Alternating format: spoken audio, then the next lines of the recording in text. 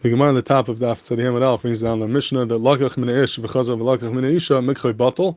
Why? Because Shikatana Yechol Yishatam Menachas Ruach Hasisis Leba'li. In other words, if a man went and he bought from the husband the karka Michadas L'Ksuba, so the karka which is Miuchad for the Gviya L'Ksuba, so the husband sold it to this guy, and then he went afterwards v'Chazav Lakach Mina Isha, and he went to the Isha as well and asked her to be makna her chelik as well, to make a kinyan that she's maskim to the mechira, so she won't have tainas later on.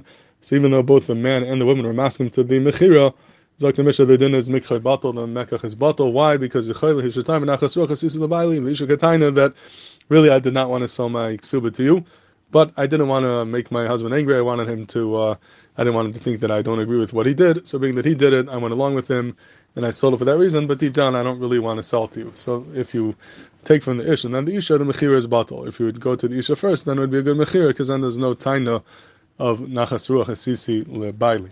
So based upon this, the Beis Levi al Atayr says the Gemalik Biaor in the Psukim in Parshas Yisro before Matan Torah. The pasuk says that when Hakadosh Baruch Hu introduced the Nesinas Atayr to Klal Yisrael, it says Kaisermer leBeis Yaakov v'Saged leBnei Yisrael.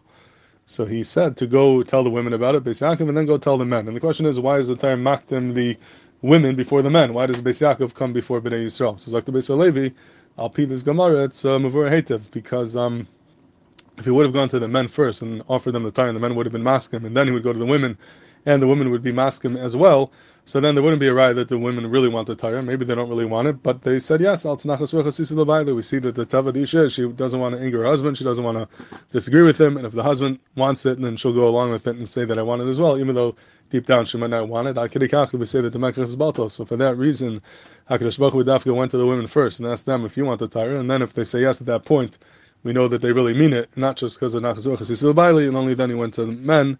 In this way, it was muftach that there was a haskama, a full haskama, both from the men and the women.